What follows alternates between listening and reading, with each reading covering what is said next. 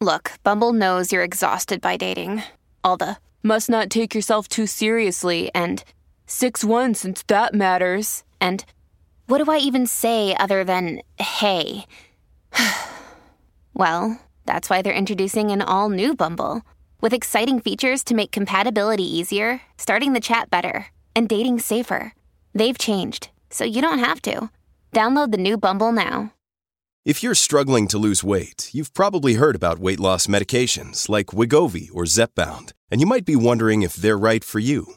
Meet PlushCare, a leading telehealth provider with doctors who are there for you day and night to partner with you in your weight loss journey. If you qualify, they can safely prescribe you medication from the comfort of your own home. To get started, visit plushcare.com/weightloss. That's plushcare.com/weightloss. plushcare.com/weightloss. And that's when I realized, when I look back, it was the relationships I had that made my success possible. Somebody offered to give me a free place to stay for 6 months in town. So I was no longer living with my mom and dealing with the same dynamics that were problematic when I was a teenager. I was in town in a tiny, tiny, tiny space, but who cares? It was like my own space. And every time I go into a prison or a jail, I talk to guys. And I say, look, guys will talk to you about housing issues and getting a job. What they won't talk to you about is when you're like curled in the bed in the fetal position, crying, and you have no idea why. Or when you're in a public space and you just start shaking and you have no idea why. The like trauma effects in the body and the social scenes and the environments that set it off, they were just debilitating. I didn't know how to deal with that. On today's episode, we have my good friend Jesse Crosson from the Second Chancer Foundation back on the show to focus on his life after serving nearly 18 years in a Virginia state prison and the life he has been able to rebuild for himself. Jesse was our very first guest ever on this podcast back in January, and I thought now would be a great time to bring him back into our brand new studio and catch up with him. Exciting, exciting, exciting news, everyone. I will be at the New York Comedy Club in East Village on November 5th alongside comedian and podcaster Johnny Mitchell for his live show. Grab tickets at ianbick.com, and I'm excited to see you there. Remember, by hitting the subscribe button on YouTube or giving us a follow and review on whichever site you listen to this podcast, it helps us tremendously in being able to produce high-quality content on a consistent basis. Sit back, relax, and get ready to lock in with Jesse Crosson.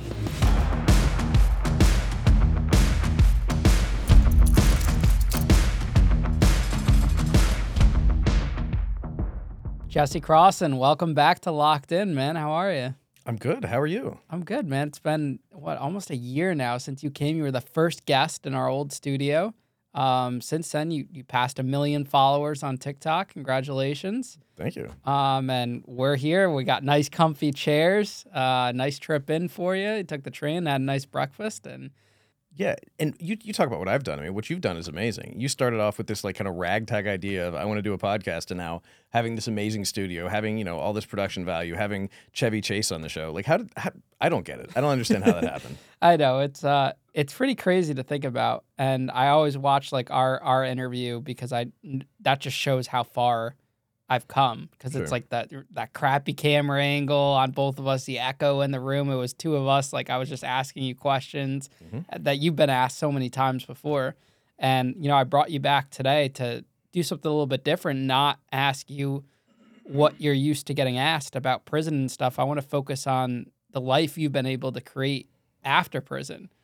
I appreciate that. I mean, it gets repetitive, I know how I am when I get on an interview with someone and I want to do the interview and then they're like, tell me everything. What happened? And it's open-ended. It's about the 10,000th time you sell the same story. You're just like, all right, I want something different. We kind of talked about that at breakfast. Like, what's next? What's the chapter after, rather than just staying stuck in that personality or stuck in that experience forever. So yeah, I appreciate it. The more I've interviewed people, the more I've developed mentally and more maturely in certain things. And I think like we were talking about that in the car this morning, I like to have like in-depth conversations and get to know someone and really have like those intellectual talks that you don't always get from telling the prison war stories.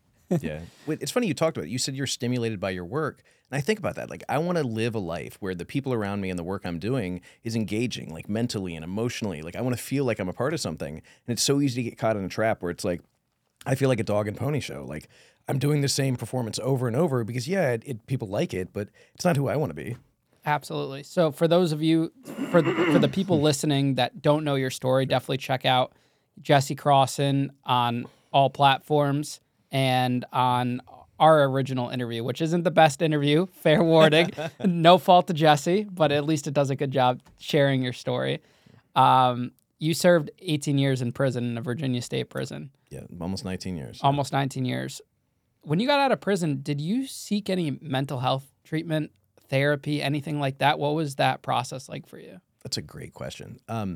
I was one of the people who had sought mental health treatment inside. Like, I didn't care what the stigma was, what anybody else says. I was going to go see mental health. I was a psychologist that I talked to on the phone every week for 12 years.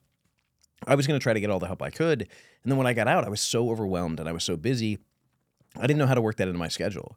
And one of the conditions of my probation or my parole was that I had to get a substance use evaluation and a mental health evaluation. So I went to see, okay, I have to do this. Called the community service board and they were like, yeah, we've got like a 3 to 9 month waiting list. Like, we'll try to get to you, but we're not really sure. Went back to probation parole. They said, well, you have to have it done by this date. Like, it's not really our problem. Went back and forth and finally just paid out of pocket because I was in a position to be able to do that.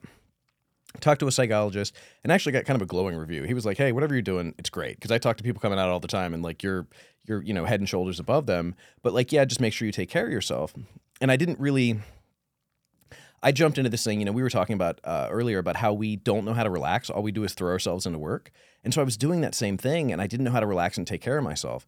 And it finally took kind of a breakdown. Had a conversation with my mentor, led to some like kind of childhood memory stuff that I experienced in a different way, to realizing like I've got a lot of stuff I have to process, like not only from my time in prison, but from before, from the stuff that led me to prison, and realizing that I needed to deal with that. And that was when I realized I'm going to pay out of pocket for this because my insurance doesn't cover it, but it is genuinely the most important thing. Because if I invest in stock or if I invest in real estate or I invest in, relationships, none of that matters if I'm not taking care of myself. If I'm not able to show up and be here for myself or be here for the people in my lives, none of the other work I do really matters because I'm just going to burn out and crumble. So I've been going to therapy weekly for the past 7 months, 8 months, and it was the best decision I made. What are some things that you learned about yourself in therapy that you didn't know before? When I've been in therapy off and on since I was a kid. I mean, because I realized early on that I had issues, but I think in prison I looked so healthy compared to everybody else, and like within that small space, it looked like I was doing really well. And then so I got out to the world. One of the things that I learned is that I wasn't prepared for the world. Like I wasn't prepared for all the challenges. I wasn't prepared for relationship dynamics, and I had to kind of grow into accepting that I'm starting over in so many ways. Because when you get really good at something, you don't want to be a novice all over again. But now I'm trying to find the kind of joy in that. And one of the things that I discovered in therapy this round, because I've started doing what's called IFS or internal family systems, is that I've got a lot of like splits and schisms inside of me. I like to think of myself as, I'm a responsible, mature adult. And that's great in some areas, but like when it comes to relationships or when it comes to those like childhood fears, those insecurities, that's still what it was all those years ago when I stopped looking at it or dealing with it. Yeah, it's interesting. I had court-ordered therapy, mental health treatment when I got out, and luckily the court system paid for that. Otherwise, I wouldn't have been able to afford it.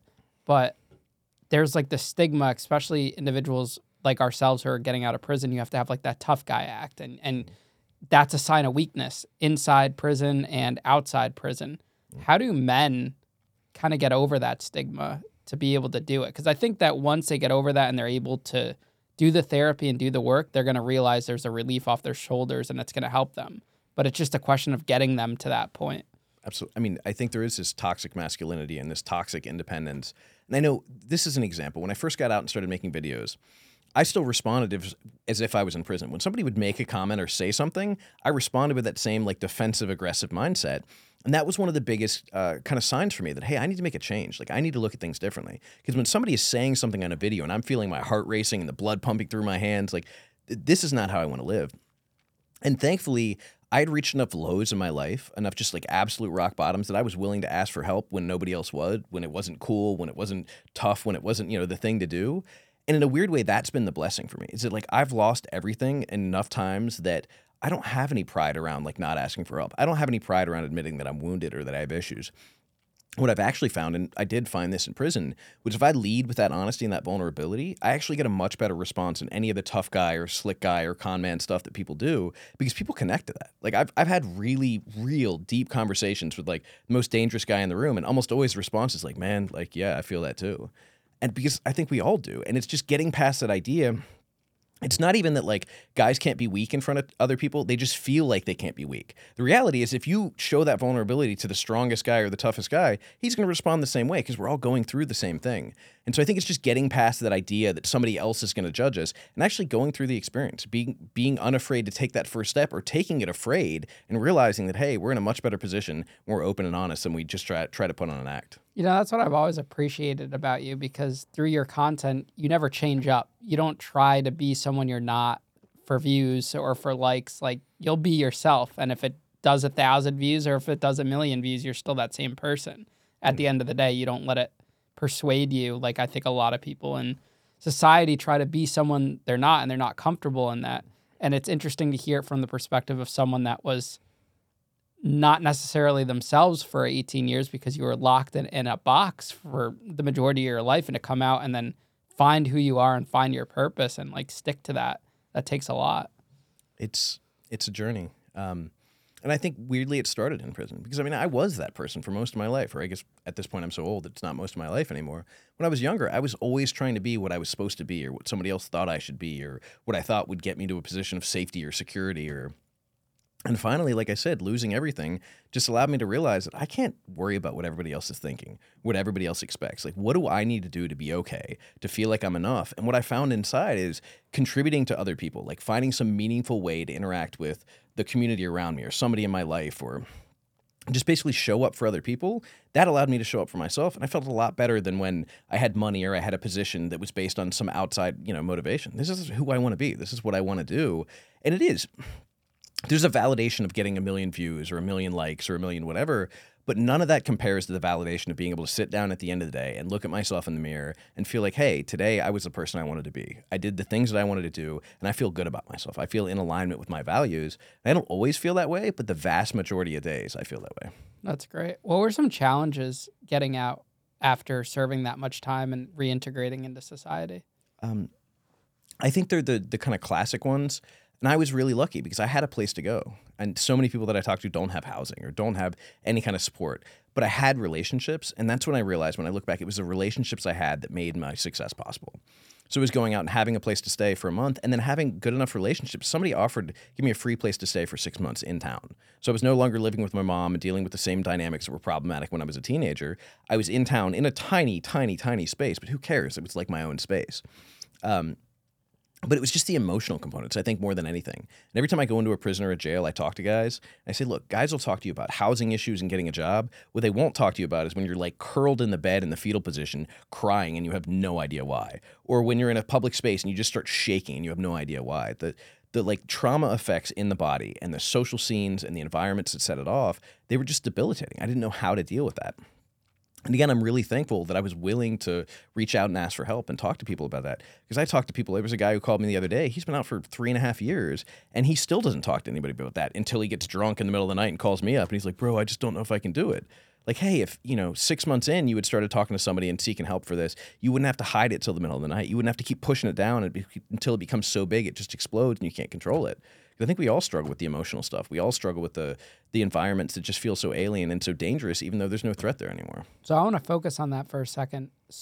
You and I both have large social media platforms, and our followers, our listeners, our viewers don't necessarily see us in our sad moments, in our moments where, we're upset, we're having a bad day, we're in bed, we're crying, we don't feel like going on. What are those moments like for you that the world doesn't normally see, and how do you get through those moments? When I try to be as transparent as possible, because I think that there's this horrible culture on social media of making everything look good and glorious and perfect, and I just think that's BS, and it's incredibly destructive. So I've cried in a number of my videos. There's one that, it's kind of funny now, but literally I was sitting there, somebody had sent me a giant box of potato chips, and I was sitting there eating them with chopsticks. And Courtney recorded me. She was like, are you okay? I was like, no, like, I'm just having one of those days. Like, I got to eat a whole box of potato chips with chopsticks. And I think it's important to highlight that. But of course, when I'm going through something really difficult, I'm not thinking about a camera. I'm not thinking about responding to the world. Like, I'm just trying to hang on. So I would say, for me, those moments are generally when I'm comparing myself to something in the world and I don't feel like I'm adding up, or some of that kind of like childhood trauma or some of that internal stuff is just welling up in a way that I don't know how to deal with.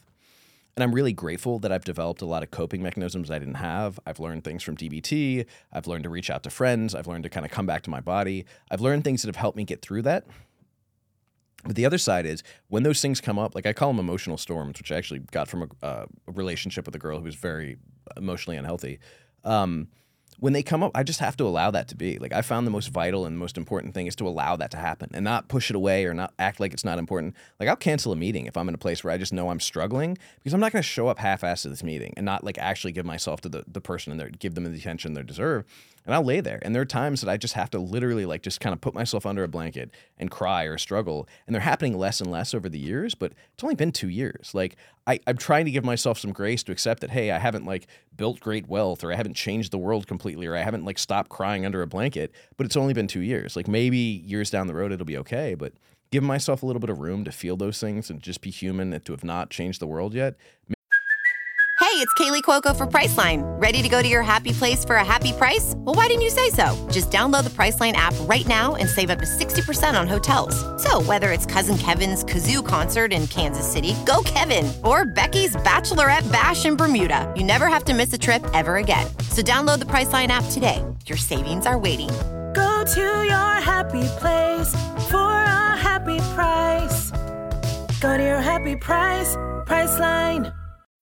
When you need mealtime inspiration, it's worth shopping Kroger, where you'll find over 30,000 mouth-watering choices that excite your inner foodie. And no matter what tasty choice you make, you'll enjoy our everyday low prices, plus extra ways to save, like digital coupons worth over $600 each week. You can also save up to $1 off per gallon at the pump with fuel points. More savings and more inspiring flavors make shopping Kroger worth it every time. Kroger, fresh for everyone. Fuel restrictions apply.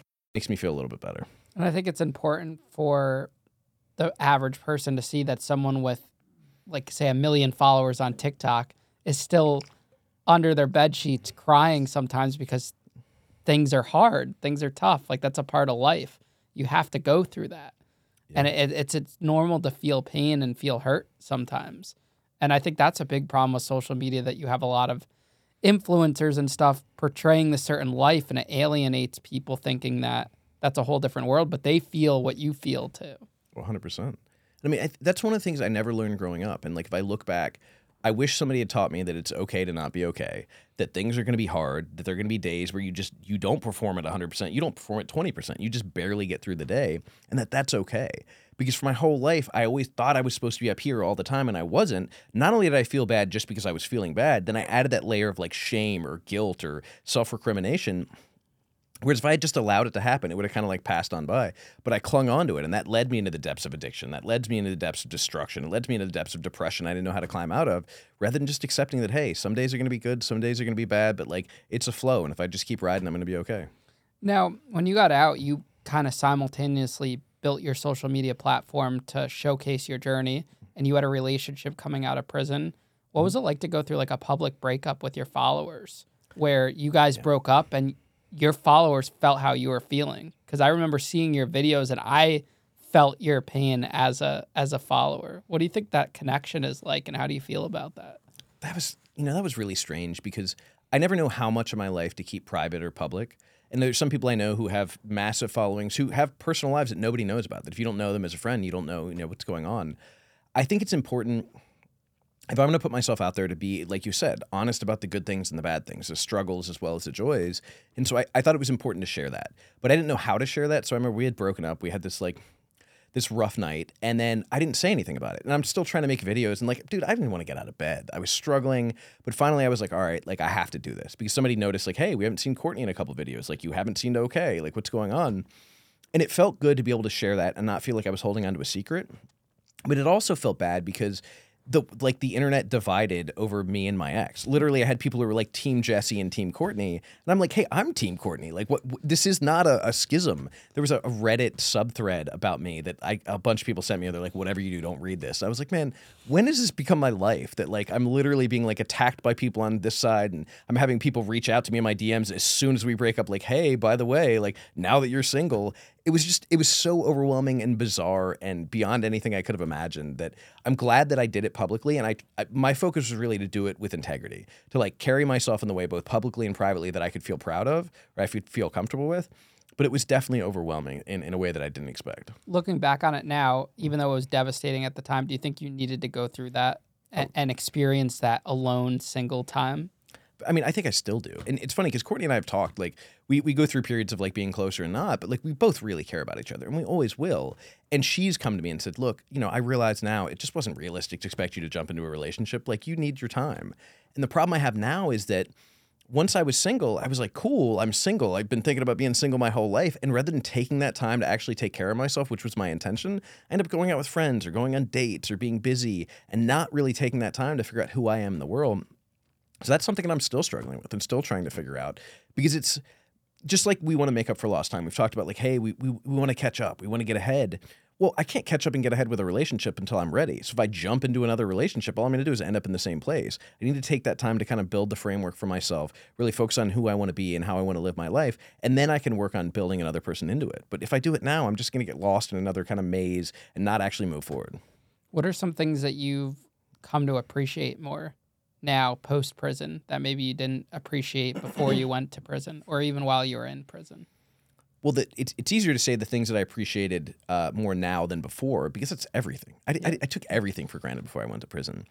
And in prison, I don't think I took anything for granted, because there was a scarcity or a rarity to even moments outside or fresh air or breeze or seeing the stars or anything like that. And I try not to lose that. It's one of the things I try to hold on to. And I'll try to put it in perspective, because I'll always end up with one of these, like, first world problem situations. Like, I'll notice I'm getting frustrated over traffic, or I'm getting frustrated over whatever, some minor detail in my life. And then I go back and I'm like, you know what? Like 2 years ago, I would have been ecstatic to be stuck in traffic. I could not imagine how joyous I'd be to be stuck in traffic. That being said, I get to enjoy things that I never expected. Like, I'm up in New York with Morgan, and she's making me go shopping and, like, buy different clothes. And she's right, because she says people will judge you based on the way you dress. And for the longest time, I was like, I'm not going to do that. But look, it's kind of nice to, like, get a nice outfit and go out and see people respond to you in a different way.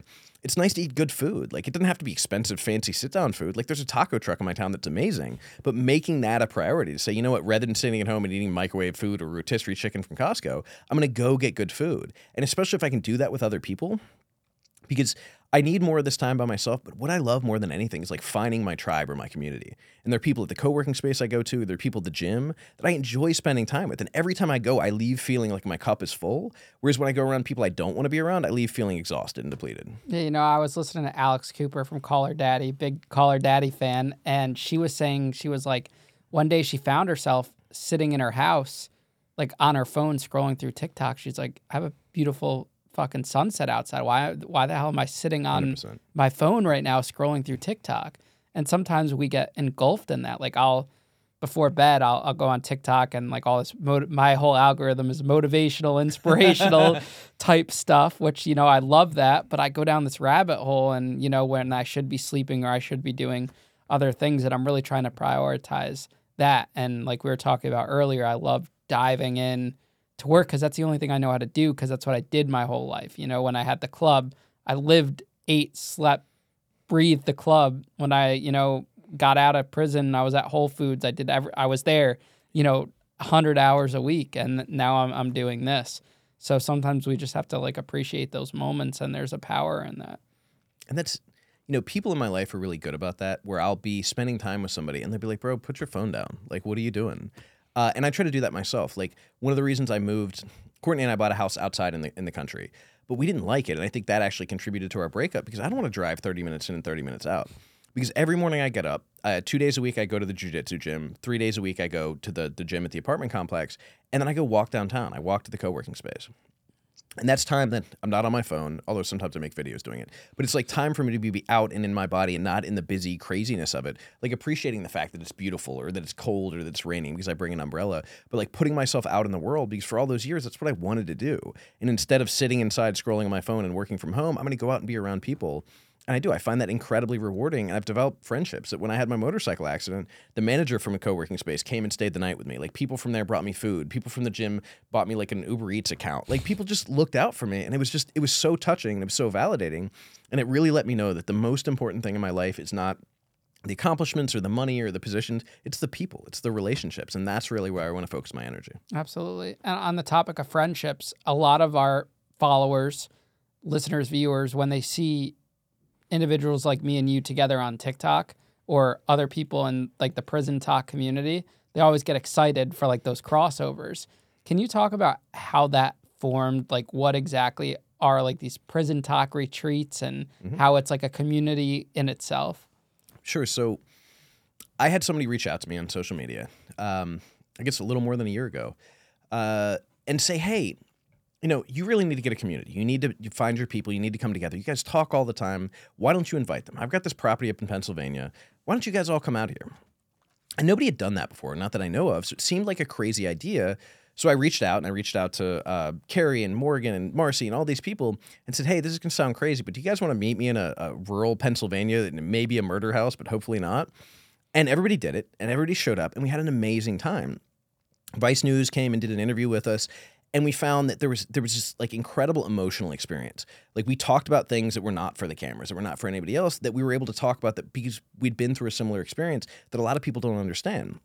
And we also realized that people were interested and went crazy over the crossovers. So we made a commitment to do this like once a year or a couple times a year. And we've done it, I think, 3 times since.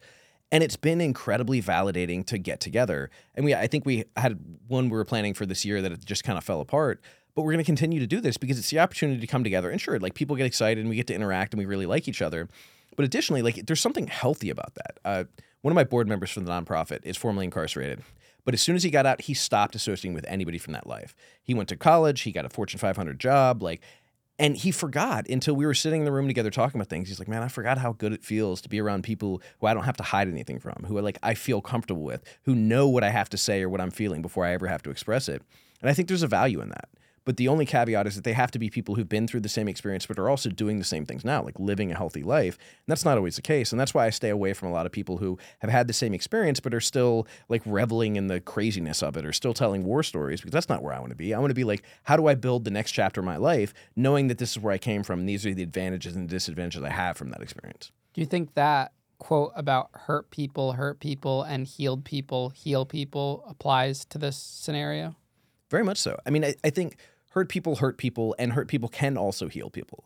But it's a question of, are we investing in our own healing? Are we investing in dealing with the things that we've struggled with or that have hurt us? Because until we do that, we can't help anybody. Or if we do, or we're trying and we're just depleting ourselves and exhausting ourselves to the point that we collapse. But yeah, very much we have 2 choices in that situation. If we've experienced trauma in our lives, we can either use that to kind of hurt other people and pass that pain on as an infection. We can use that to heal ourselves and try to heal other people. Something I found fascinating when I was in Houston and I got to meet a lot of the other prison TikTokers, whatever, we call ourselves. But I saw a room of individuals that went through some very traumatic experience in their lives, and they're turning that into energy that's like their purpose and creativeness and what they're doing. And within that comes a lot of happiness and fun. Like I see when you and Morgan were posting videos on TikTok last night, you guys are just you guys have so much individual trauma, but you're coming together and you're happy and you're sharing that with the world, and the world just needs more of that.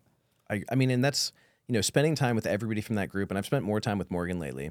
But this is actually an interesting example because one of the reasons I'm back here is because I came to spend time with Morgan last time, ended up running around and spending time with friends and going to meet other people.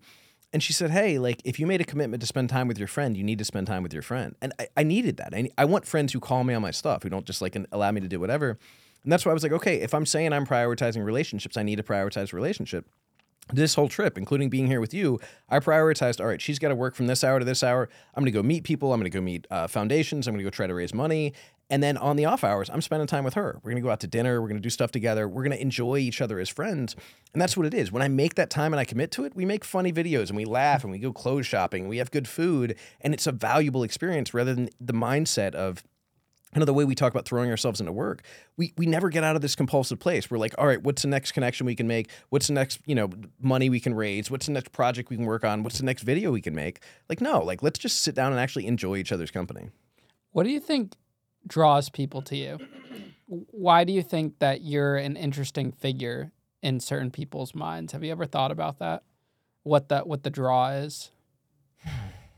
I think I'll say what the majority of the comments that I get say that my communication style, or I communicate very clearly, or that I speak well, and then I think that draws people into some degree. But more importantly, and what I hope it is, and what I've had people tell me, is it's authenticity and vulnerability. Because the people that I want to be around are the people that are real. I don't want to be around somebody who's a tough guy. I don't want to be around somebody who's pretending to be something they're not. I want to be around somebody who's smart or dumb or pretty or ugly, like whatever quality they have, they are who they are.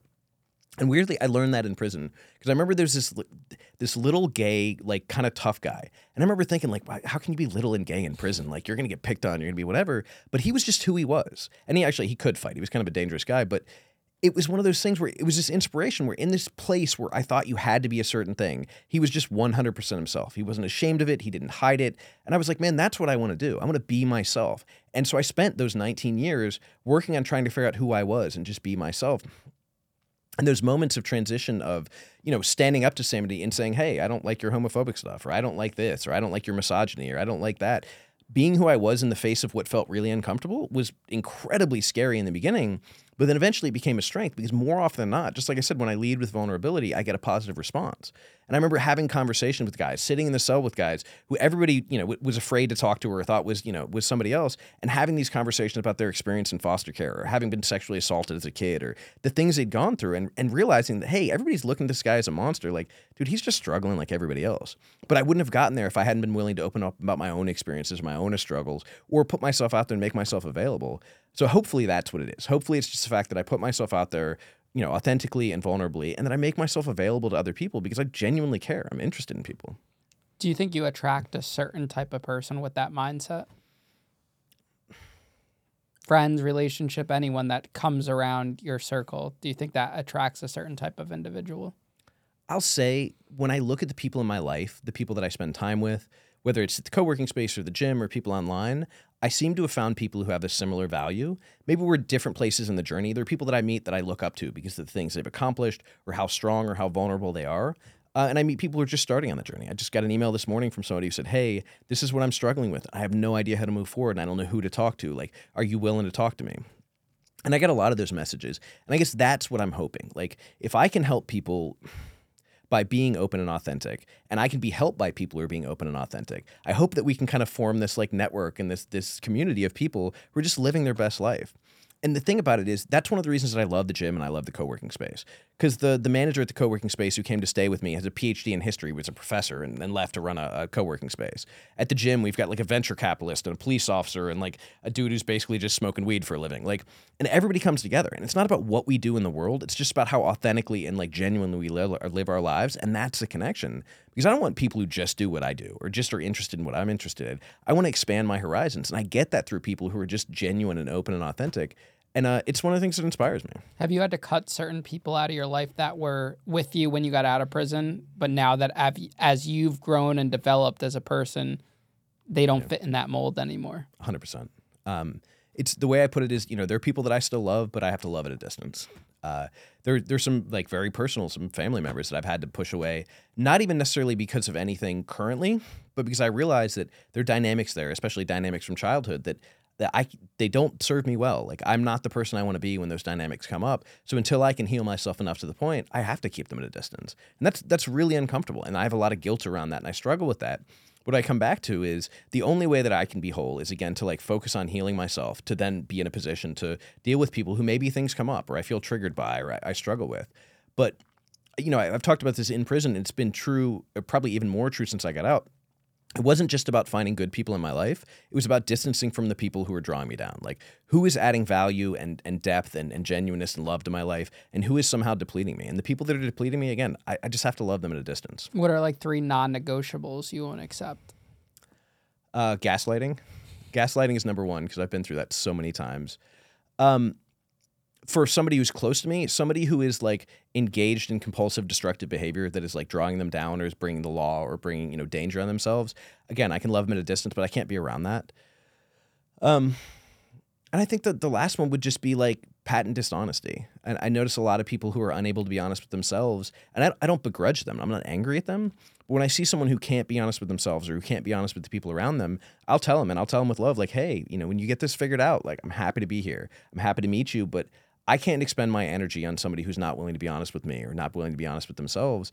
And I'll help you get treatment. I'll help you get resources. Like, what do we need to do to help you? But I can't spend my energy on that. Now, your platform, you've built a platform that's entirely on second chances. That's what you believe in. Your foundation's called Second Chancer Foundation. Do you think that there are certain maybe crimes or things that people commit in their life or do in their life that a second chance isn't warranted? Or do you think all people are deserving of a second chance? I think that depends on how we label a second chance. There are people, for example, that I understand why we don't ever let out of prison. I would not feel comfortable living next to them, and I wouldn't expect somebody else to. That being said, if that person is going to be in prison for the rest of their life, is there a way that they can add value to their community? And maybe there's not. Maybe some people are so traumatized and so damaged that they have no value to add, or there's no way that they can contribute. But if there is, if they're behind the walls, why not put them in a position to do that? Why not allow them to mentor other people? Why not allow them to train or teach or work online or do something? And when people get out, there's this massive community that judges people by their crime when they get out. The way I look at it, if somebody is getting out of prison, our number one priority as a society is to make sure they have the tools they need to get on their feet and exist without returning to crime or without going back to a dark place. And when we say, oh, well, we want to give housing to this person, but not that person, or we'll support nonviolent criminals, but not violent criminals, all we're doing is we're just creating a separate subset of people that we're just pushing back into the corners and pushing back into the old life that they had. And so I believe that if somebody's getting out of prison, we need to make sure that they have at least the opportunity. And not everybody's going to take advantage of that opportunity, but the people that never have that opportunity, that are out on the streets with $40 and no hope, like, I don't care what they did to go in. Like, I don't want to see them doing that because it's more likely that they'll hurt somebody else and go back to prison, because that'll seem like a better option because they don't have an option out here. So second chances don't necessarily have to mean the person got out of prison. Society needs to give them a second chance. Second chances could be as simple as an inmate being or given the opportunity to teach a class in prison, or to maybe go to the gym or do things like that in prison for themselves. It could be internally too. Sure. I mean, I definitely believe in a different sentencing structure than we have. I think we have a lot of people in prison for the rest of their lives that don't need to be there. I'll give you an example. I have a friend, Sincere, who managed to get a group of elected officials to come into the prison, and the prison system was terrified because they're like, "Oh my God, what are they going to say? What are they going to talk about? What are they going to do?" But they had organized this well, because rather than showing up and talking about the abuses or the scandals or things that were going on, every one of them showed up with a program they had written, or a class they had taught, or something positive they've done, or a book that they had published. And all the elected officials were like, why are these people in prison? Like, this guy's been in prison for 30 years for something he did when he was 17. He wrote 2 books and designed a curriculum that's used by the entire DOC. Like, why is he in here? Like, yeah, he did something terrible. Why are we paying $30,000 a year every year to have him in here when he could be out there working with the kids that most need, an example of change, working with somebody, contributing to his community, paying taxes? And so I think that, yeah, we need a different sentencing structure. But that being said, there are probably some things that society is never going to accept, and I understand that. And I found meaningful work while I was inside. Mentoring people and tutoring people, I felt probably a more meaningful existence doing that inside than I ever had outside on the street. And if I had done something absolutely heinous and unforgivable, yeah, I would at least want that opportunity to contribute and be a part of some kind of solution where I've been a part of the problem. What's your focus on now, the reentry aspect or the actual reform inside the prison itself, or maybe even before it gets to prison, and just like the sentencing structure and how that process plays out too? So what we do with the nonprofit is separate from any advocacy work, because there are regulations around how that's done as a 501c3 versus 4.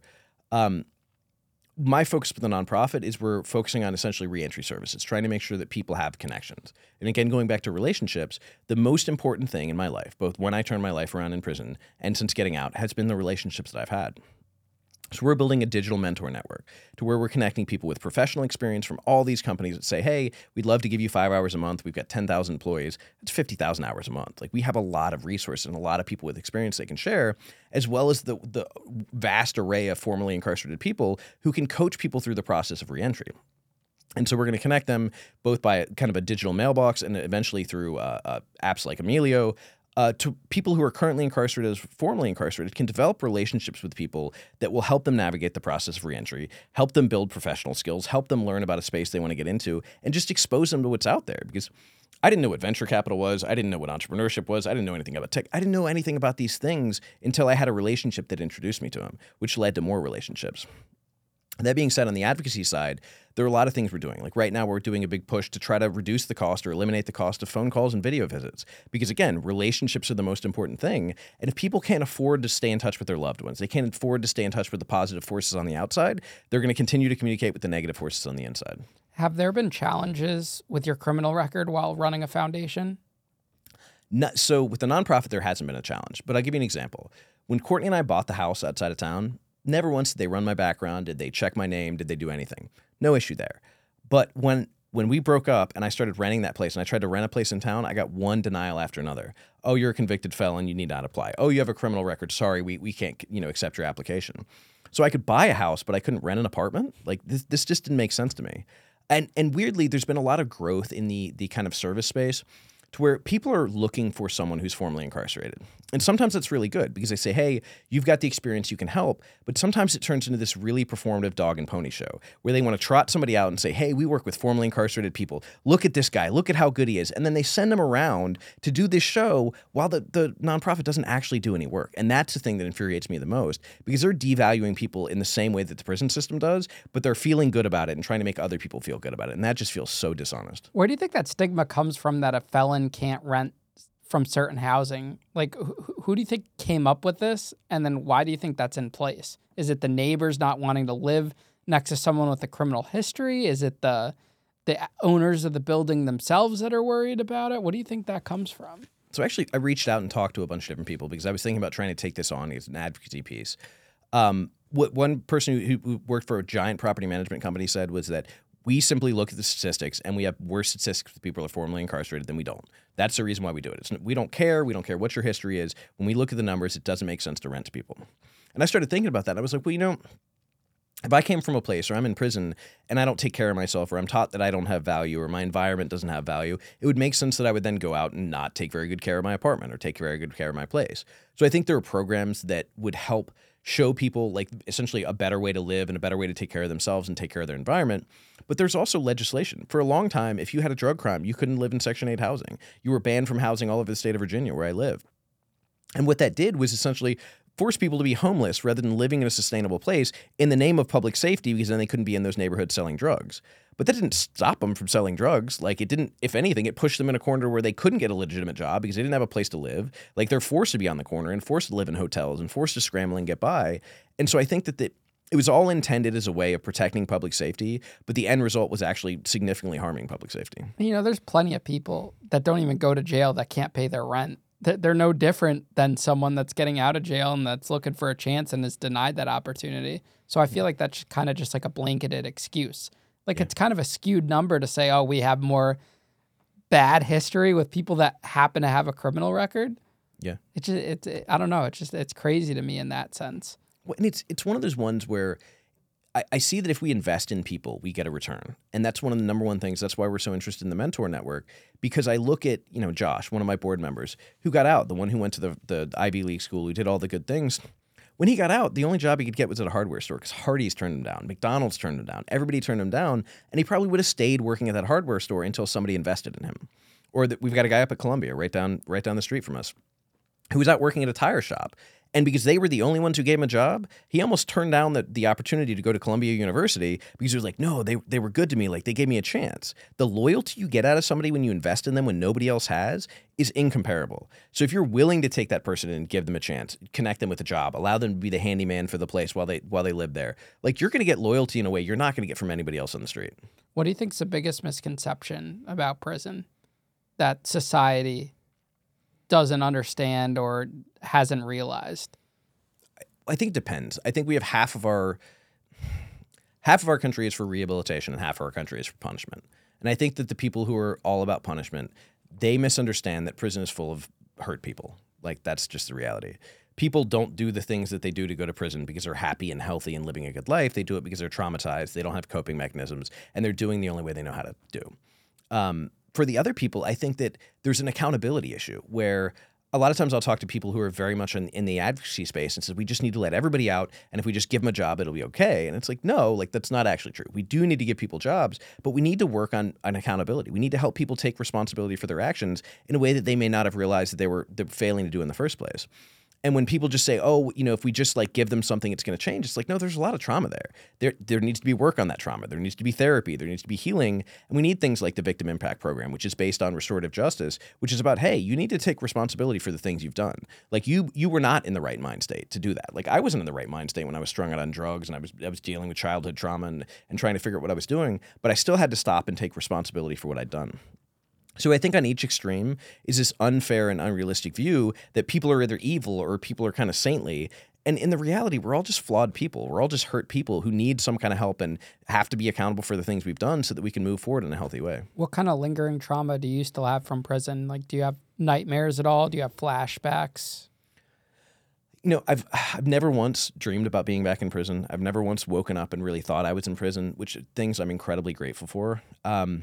That being said, there are definitely some environments where I feel myself going crazy. There's some times where, like, I don't sleep really well through the night. I lay my head down, I go immediately to sleep. And then 2 or 3 nights a week at 12 or 1 or 2, I wake up and I'm just, like, shock awake. I'm full of adrenaline. I'm, like, ready to go. It feels like something happened. And I don't know where that came from, but prison's the only place I can think of because it didn't happen when I was younger. So having been through some of the things, when I think about it, it's like, in prison, in a weird way, the safest I ever felt was when I was locked in that cell at night because, there's only one other person to deal with, and that door was locked. Like, I'm going to hear if that door opens. But sometimes in the middle of the night, you would hear the screams of something horrible happening, or I don't know, but it almost feels like now because I'm in the world where I have a lock on my door and I guess I could lock it, but it doesn't feel the same as a giant steel door. It almost feels like I don't know how to be secure because there isn't a giant steel door holding me inside. And in a weird way, I feel like that the strange structure that I found in prison got me acclimated to like living in that cage. And now it's almost uncomfortable to live in the world. Yeah, it's funny you bring that up because I felt the safest when I was in the shoe or solitary, whatever you want to call it, when you're locked in there because the only one that has the power to open that door is the prison guards. Mm-hmm. You're protected from everything else. It's just you and yourself in there, which is a very lonesome place, but it's also a peaceful place too. And something that could bring you so much pain could also bring you so much peace. And that's just like a whole different area of the mind to really think about and a mental capacity and stuff. 100%. I mean, I think about that from time before, but also people now. When we've been hurt by somebody else or hurt by an environment, we draw into ourselves, which then prevents us from having those relationships and prevents us from healing. But it's the only place that feels safe. I mean, that's why when I'm in a really bad mental state, my first impulse is not to reach out for people and get help. It's to draw into a corner and cover myself up. It's to run away from everything in the world when ultimately what I need to do in that place is to heal. I need to be around people that are healthy. I need to allow myself to go out in the sunlight. I need to allow myself to do all that. But often the trauma that was caused by other people causes us to kind of forever feel like we need to be alone or we need to be isolated or away because we're afraid of the environment or we're afraid of the people or we're afraid of the effect. And it can be isolating in a way that's probably just as traumatizing as the initial effect of whatever happened. What have been some challenges of having a platform and being in the public eye? The only real challenge I see is, again, trying to be accountable, trying to be honest, trying to be authentic. But, how to take a stance on things or not. Because, I mean, I have my own, like, political views or I have my own personal views, but I don't necessarily want to focus on things that divide people. I really want to focus on things that bring us together. So when I see something as egregious, I'll call out and say, hey, I think this is absolutely unacceptable. Nobody, regardless of their political affiliation, their gender, their whatever, should ever do this. But for the most part, I try to only focus on the things that we can all kind of agree on. Because we have such a partisan, divided society right now on every front that I don't think it helps to kind of point things out. And that's one of the reasons, like, I'll do kind of segments on a news story. If I see a news story about, like, a horrible thing that happened in a prison, well, let's talk about the failures of the staff that runs that prison. Let's talk about the failures of the people who live inside. Let's talk about all this and not just put blame on one person. Because as much as I remember what it felt like to be a victim inside a prison and, blame the staff or blame whatever was going on, the reality is we all have to take accountability to trying to really like step back and not just respond emotionally or react emotionally, but really take stock of the situation and speak from a holistic perspective. Because otherwise all we're doing is contributing to the divide and just like creating, walls that we're throwing stones at from each side. What's a day-to-day life for you like now? That really depends. On a typical average day, what are you doing? When I'm home, I mean, I'm on the road, I don't know, probably anywhere from a day to a week, a month. When I'm at home, again, I try to have a structure because that was what I found inside that really worked for me. So I'll get up and I'll go to, again, the apartment gym, or I'll go to the jujitsu. I'll come back, try to sit and meditate for a few minutes. I'll make coffee. I'll walk down to the co-working space. I'll sit there and talk to the staff for probably 15 or 20 minutes, because one of the reasons I go there isn't just to work. It's because I don't have this, like, I don't have colleagues. Like, I work by myself, the nonprofit. We're hiring an operations person who lives in Texas. I don't get to have that kind of like office banter, which I'd really like. So I find that there. Then I'll sit down, I'll start responding to emails, start working on proposals, start reaching out, depending on what kind of project we're working on. It may be technical things like this cloud-based thing we're producing. It may be reaching out to foundations for money. It may be filling out grant proposals. It may be, reaching out about speaking opportunities. It may be just responding to emails. Because again, I get, probably 5 or 10 emails a day from somebody who is formerly incarcerated or is facing time in prison, who has a loved one who's locked up. And that's not really a part of my job, but I feel if I have the time to do it, I want to respond to those, because I know how much it meant to me every time somebody was willing to take my call or respond to my letter when I was locked up, when I felt hopeless and when I felt alone, that if I can show up for those other people, this is me just passing on the good that was given to me. I'll usually kind of run through that through the course of the day. I have meetings. A lot of time they'll be on Zoom. Sometimes they'll be in person. Sometimes it's in Richmond or DC. Sometimes I'm driving, maybe on the train, or I may get on a plane to go somewhere else for meetings or for opportunities or speaking engagements. I started interning at a venture firm, because as we talked about, I don't just want to focus on prison reform or just talk about prison. I want to figure out what the next chapter of my life is. And I've been really interested in tech. I've been really interested in business. I didn't know anything about it. So I could go back and spend $120,000 and get an MBA, or I can spend 2 years interning at a venture firm that does med tech and health tech and see every side of a business, see every side of operations, see every side of scaling and exiting, see every side of the investment equation. And I basically get that MBA education for nothing. And like, even theoretically, I get upside equity in the product we're investing in. And so I'm trying to give that about 15 or 20 hours a week so I can focus on that being my education and building relationships.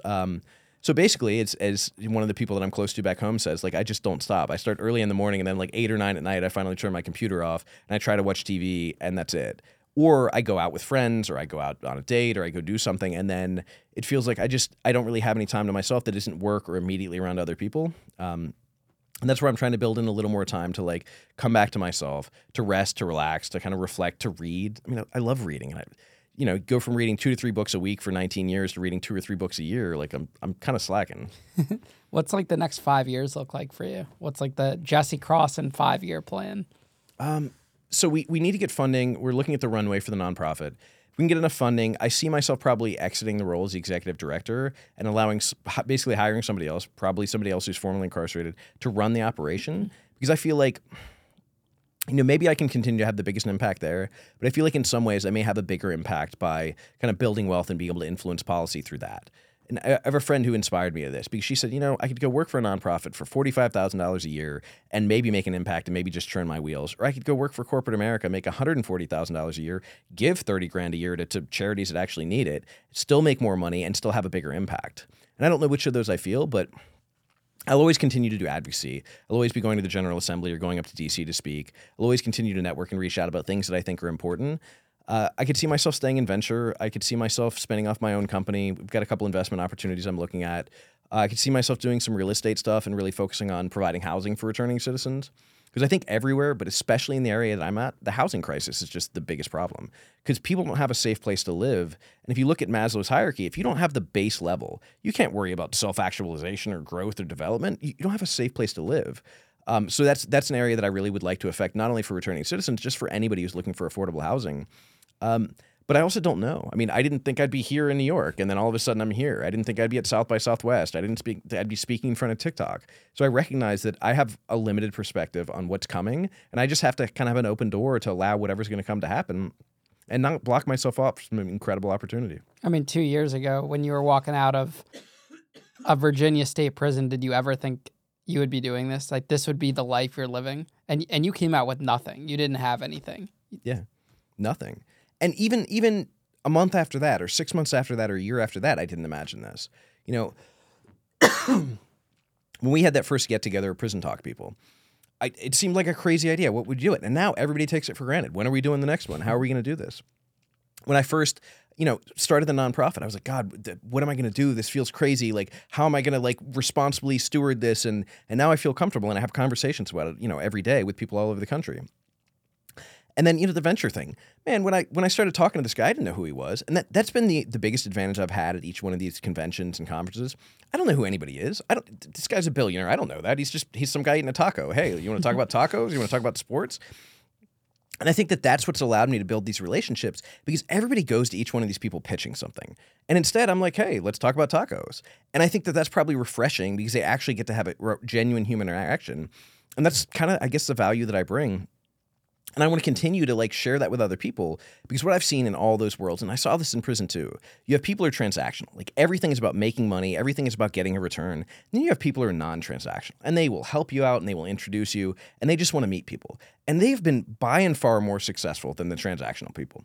These people like them. They want to work with them. They want to spend time with them. And so I want to continue to be that person who can allow other people to support. Hey, you need something? How can I connect you with the resource you need? Or you need investment for a really good business idea? Hey, let me connect you with an investor. You've got a nonprofit idea, you want to do a service thing? Hey, let me connect you with this foundation that can give you money. Because it doesn't cost me anything to use my time to somehow try to help somebody out. And if I can continue to do that, I feel like that's going to somehow or another get me to a point where I feel even more comfortable than I am today. Absolutely. Well, Jesse, thank you for coming back for round 2. It's been an absolute pleasure talking to you about something different than we're used to talking about. We didn't talk about any ramen noodles or prison stabbings or anything. No. So hopefully that gave you a bit of a refresh today. And, I appreciate our friendship, our relationship, and just excited to see you grow and prosper and continue to be that hope for individuals, because there are a lot of people that come out of prison with nothing, and they look and they see what you've been able to build with nothing. I think that speaks, wonders right there. Thank you, man.